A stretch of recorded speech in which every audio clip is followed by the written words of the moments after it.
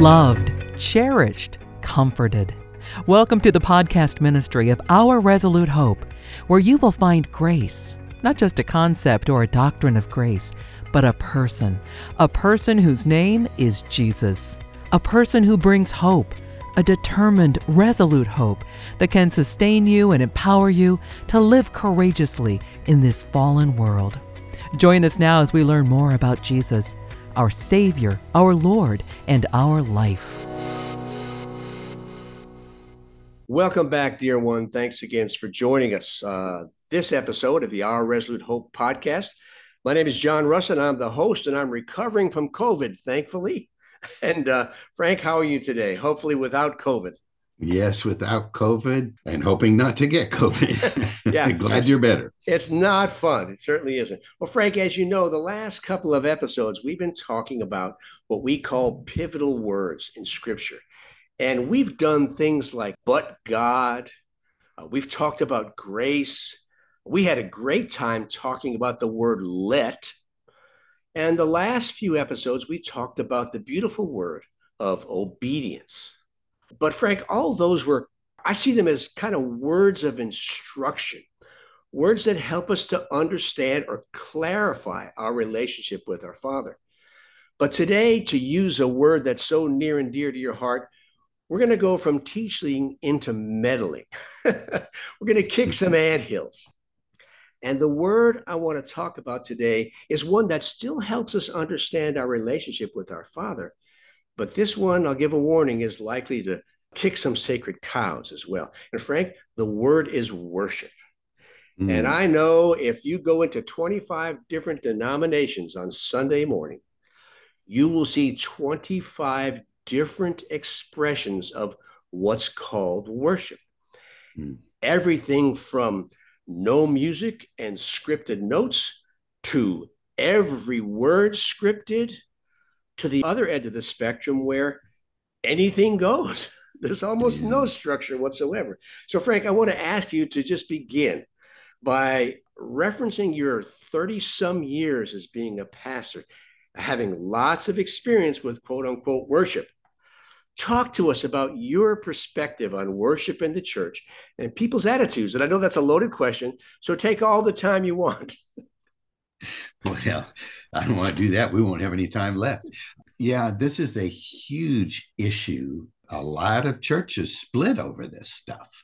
We want the drum. We don't want the drum. I remember, John, you'll remember this, when we first introduced the drum at Grace Life years ago, we were confronted by some people that thought we were bringing a demon beat into the church, that the missionaries in Africa said the tribes were using that drum beat to conjure up demons. And so it's a lot of people. Of course, we got to give our answer for that real quick, John. Leave our listeners hanging. Can't leave them hanging. Well, we just simply reported back to them that meat offered to idols in the book of Corinthians was definitely offered to demons. But because we are in Christ, we can take that same meat offered to a demon, thank God for it, and have a buffet. So we can take drums. Doesn't matter if they were used for demonic consultation or anything like that. We can take whatever in this world with thanksgiving and use it to the glory of God. And of course, churches now throughout the country are using drums. I wish we'd go back to the pipe organ. Worship. John, we have bit off a big topic. I don't know how much time you're going to give for this. I think there's a lot of confusion over this issue.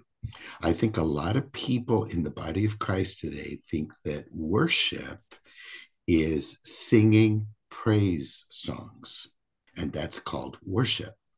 Now, I believe that's included because the heart of worship is to exalt God, who he is, all that he has done, all that he's promised to do, all that he's doing. So certainly singing praise songs would qualify because we're heralding how great God is. And we should be about that as Christians. You know, John, I think of the book of Ephesians in chapter 1, verses 3 through 14, referred to by many people as the treasure chest of the New Testament, where Paul records some of the many blessings we have in Christ. But every couple of verses, he will say, to the praise of the glory of his grace. And then he'll add some more blessings, to the praise of the glory of his grace. We should be the supreme people to praise God in the community of grace, because we've come to understand the love, grace, mercy, and goodness of God like so many other people have not. So we should lead the way in praise. But praising, singing songs is not really what the heart of worship really is. I believe the heart of worship is bigger than that. It's a lifestyle. You say, well, Frank, how do you prove that? Well, in John 4, Jesus said, there's coming a new covenant. And when that new covenant comes, we will worship. But we will worship in spirit and truth. And that instantly makes me think of Ezekiel 36, where our old stony, wicked, deceptive heart will be taken away. We'll be given new hearts and a new spirit, and the Holy Spirit will live inside of us in union with us to express his life through our lives. And that gives us the clue that worship is not an event. It's a life. It's a lifestyle. And I think it's fascinating that the word he used in John 4 was lutrao, which means to serve. And so we serve God, and that's worship. But then comes in that parable that Jesus told, when even we give a cup of water to someone, we're doing it to him. So we serve people, and that's called worship. John, I'll bring this to a synopsis and let you take it where we're going next. Worship is a lifestyle that springs from an understanding of who God is, what he's done, what he's doing. And that creates a mindset within us, a prevailing disposition that our very lives are to be an act of worship perpetually. So that's kind of what I would say to start this off. Well, you said the magic word, Frank, and that is mindset. I found that perception in all the places I looked in preparation for this. But being the kind of detailed geek that I can be at times, when I come across something like worship, Frank, I want to go back and use scripture as a dictionary. You know, how does scripture define worship? I know all these churches define it differently, but how does scripture define it? So I went back, and the first time we see the word, the English word worship, is in Genesis 22, when Abraham says to his servants, you guys wait here with the donkey, and the boy and I, Isaac and I, will go up yonder and we will worship, and we will come down together. So that's the first time the word worship appears. But that Hebrew word for worship, I think it's pronounced shaha. I'm not certain, but that's close. That's not the first time that Hebrew word appears. We see that more than 100 times in the Old Testament. And there we see it in Genesis 18, just a few chapters earlier, where Abraham's sitting in his tent. The Lord appears to announce that in a year, he and Sarah are going to have a son.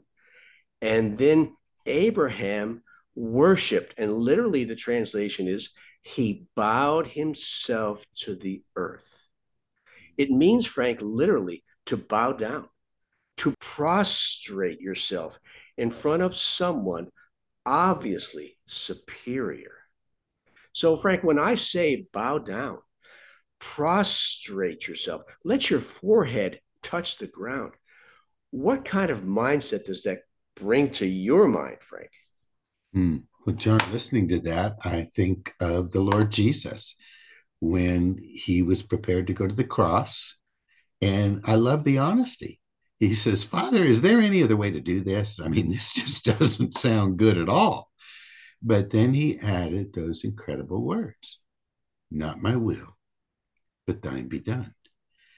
John, from the human standpoint, of course, Jesus was God, so he doesn't worship the Father. They love each other, but they don't worship each other.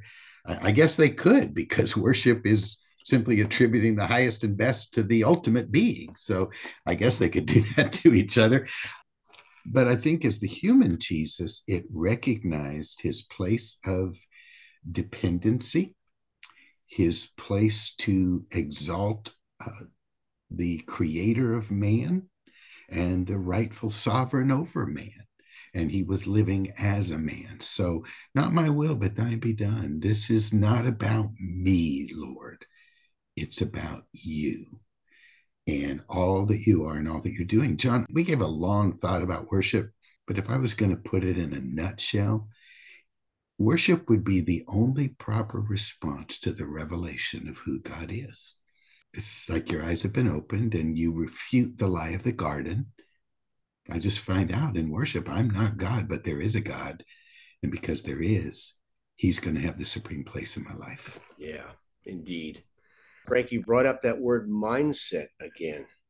And when you talk about the attitude of the man Jesus as he walked on the earth, these are some of the other synonyms that pop into my mind when I think about his lifestyle: allegiance, devotion, deference, loyalty, faithfulness, adoration. So these things, Frank, we're not talking here about music or singing or instruments. At this point, we're not even talking service, doing things. We're talking the most basic approach we have between ourselves and our Father. That is, not my will, but yours be done. Boy, those words of Jesus just keep coming back into so many of our conversations, don't they? I step aside, sir. I want to do something else. The flesh wants me to do something else. But, sir, I choose to step aside and I choose to follow you, and your will be done. And I'm right with you. So that's a different perspective, because we can walk into a church, Frank, and play our hearts out if we're an instrument player, or sing our hearts out and not have this attitude. So is it really worship, or is it just singing and playing? It really gets down to not what you do, Frank, but why you do what you do. Mindset is so much a key. Yeah, motive. What's the real purpose behind what you're doing? As soon as you said that, John, you remember back in Isaiah, God said, "Stop bringing your sacrifices to me." Now, that was the right thing to do. God himself had instituted the sacrifices. So they were, quote unquote, being obedient. And yet he, the one who instituted the sacrifices, says, "Stop bringing the sacrifices." And you say, why? Because he added these words: "Your heart is far from me." And so at that point, because this is all about relationship, what you were doing isn't so important to God's heart as why. And that's a huge deal. Yeah. And when you look at it that way, you could be doing anything, Frank, absolutely anything, to the glory of God. As Colossians 3 says, you can be doing anything to the glory of God, and it could be worship. It all gets down to, my mind runs back, my friend, to Philippians chapter 2, where Paul writes, "Hey guys, let this mind be in you, which was also in Christ Jesus." So there's that word "let" again. We talked about that a few episodes ago, and how we have to willingly choose to allow this mindset, to be prevalent and rule in our minds. Now, it's interesting, as I look at this verse, Frank, you can rattle off the evidence of Jesus having this mindset. He made himself of no reputation. He became a servant. He humbled himself. He became obedient even unto death. All those are written out there in that verse. But as I look at those, I see an unspoken aspect of that mindset, and that is trust. He didn't truly know what was going to happen at many times, but he trusted his Father Mm. when he took his steps, not knowing where his next steps might take him, but he trusted him. So, even more fundamental than the mindset, Frank, is a trust filled relationship with your Father that's foundational for Hmm. worship. Yes, it really is, John. You know, it's interesting when you went to Philippians 2, I had that in my brain. And I would like to go to the first four verses. Before he says, let this mind be in you, he talks about what it means to be a believer. He says, if, verse 1, there's any wisdom in Christ, and if there's any comfort of love, and if there's any fellowship of the Spirit, and if there are any tender mercies and compassions. And the idea of that word is if, and there is. And since there is, then verse 2, fulfill my joy then, and be like minded with each other, have the same love, be of one accord, one mind. Let nothing be done through strife or selfishness, but in lowliness of attitude, mind, let each esteem the other more important than yourselves.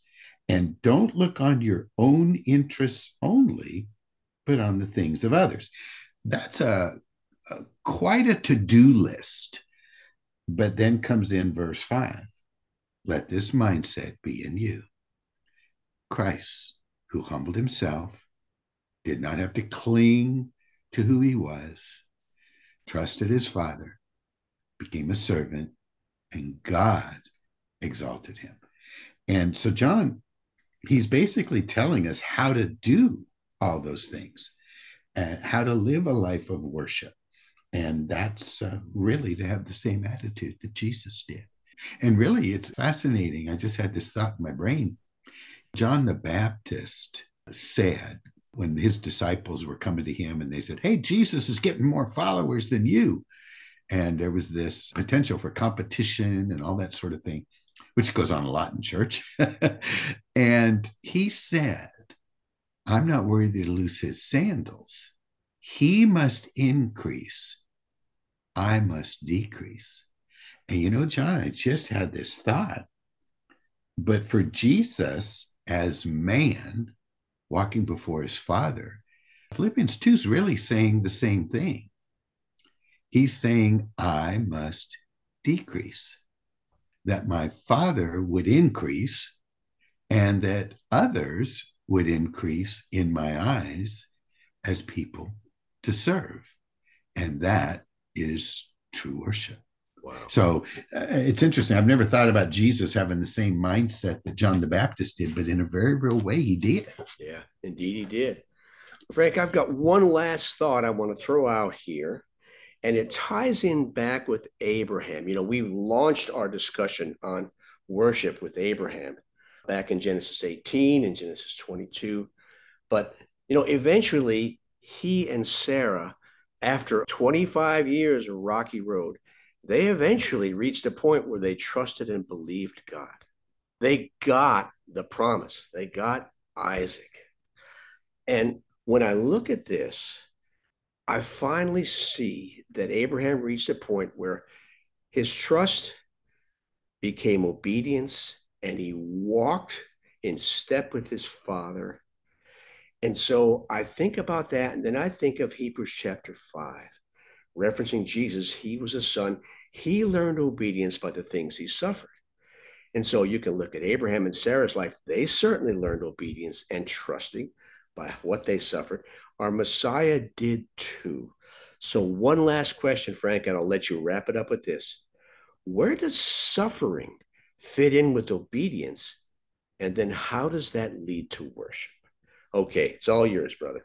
John, it's interesting because I had this conversation with a pretty famous theologue the other day, and we talked about the issue of faith being born out of need. At no time in our lives do we trust God more than when we're in need. And we talked about this whole idea in our culture. We don't have a lot of need in a culture that's prosperous. We're hungry, we go to a cupboard, go to a refrigerator. There are a lot of places around the world where there is no cupboard, there is no refrigerator, and they're wondering if they're going to be able to eat that day.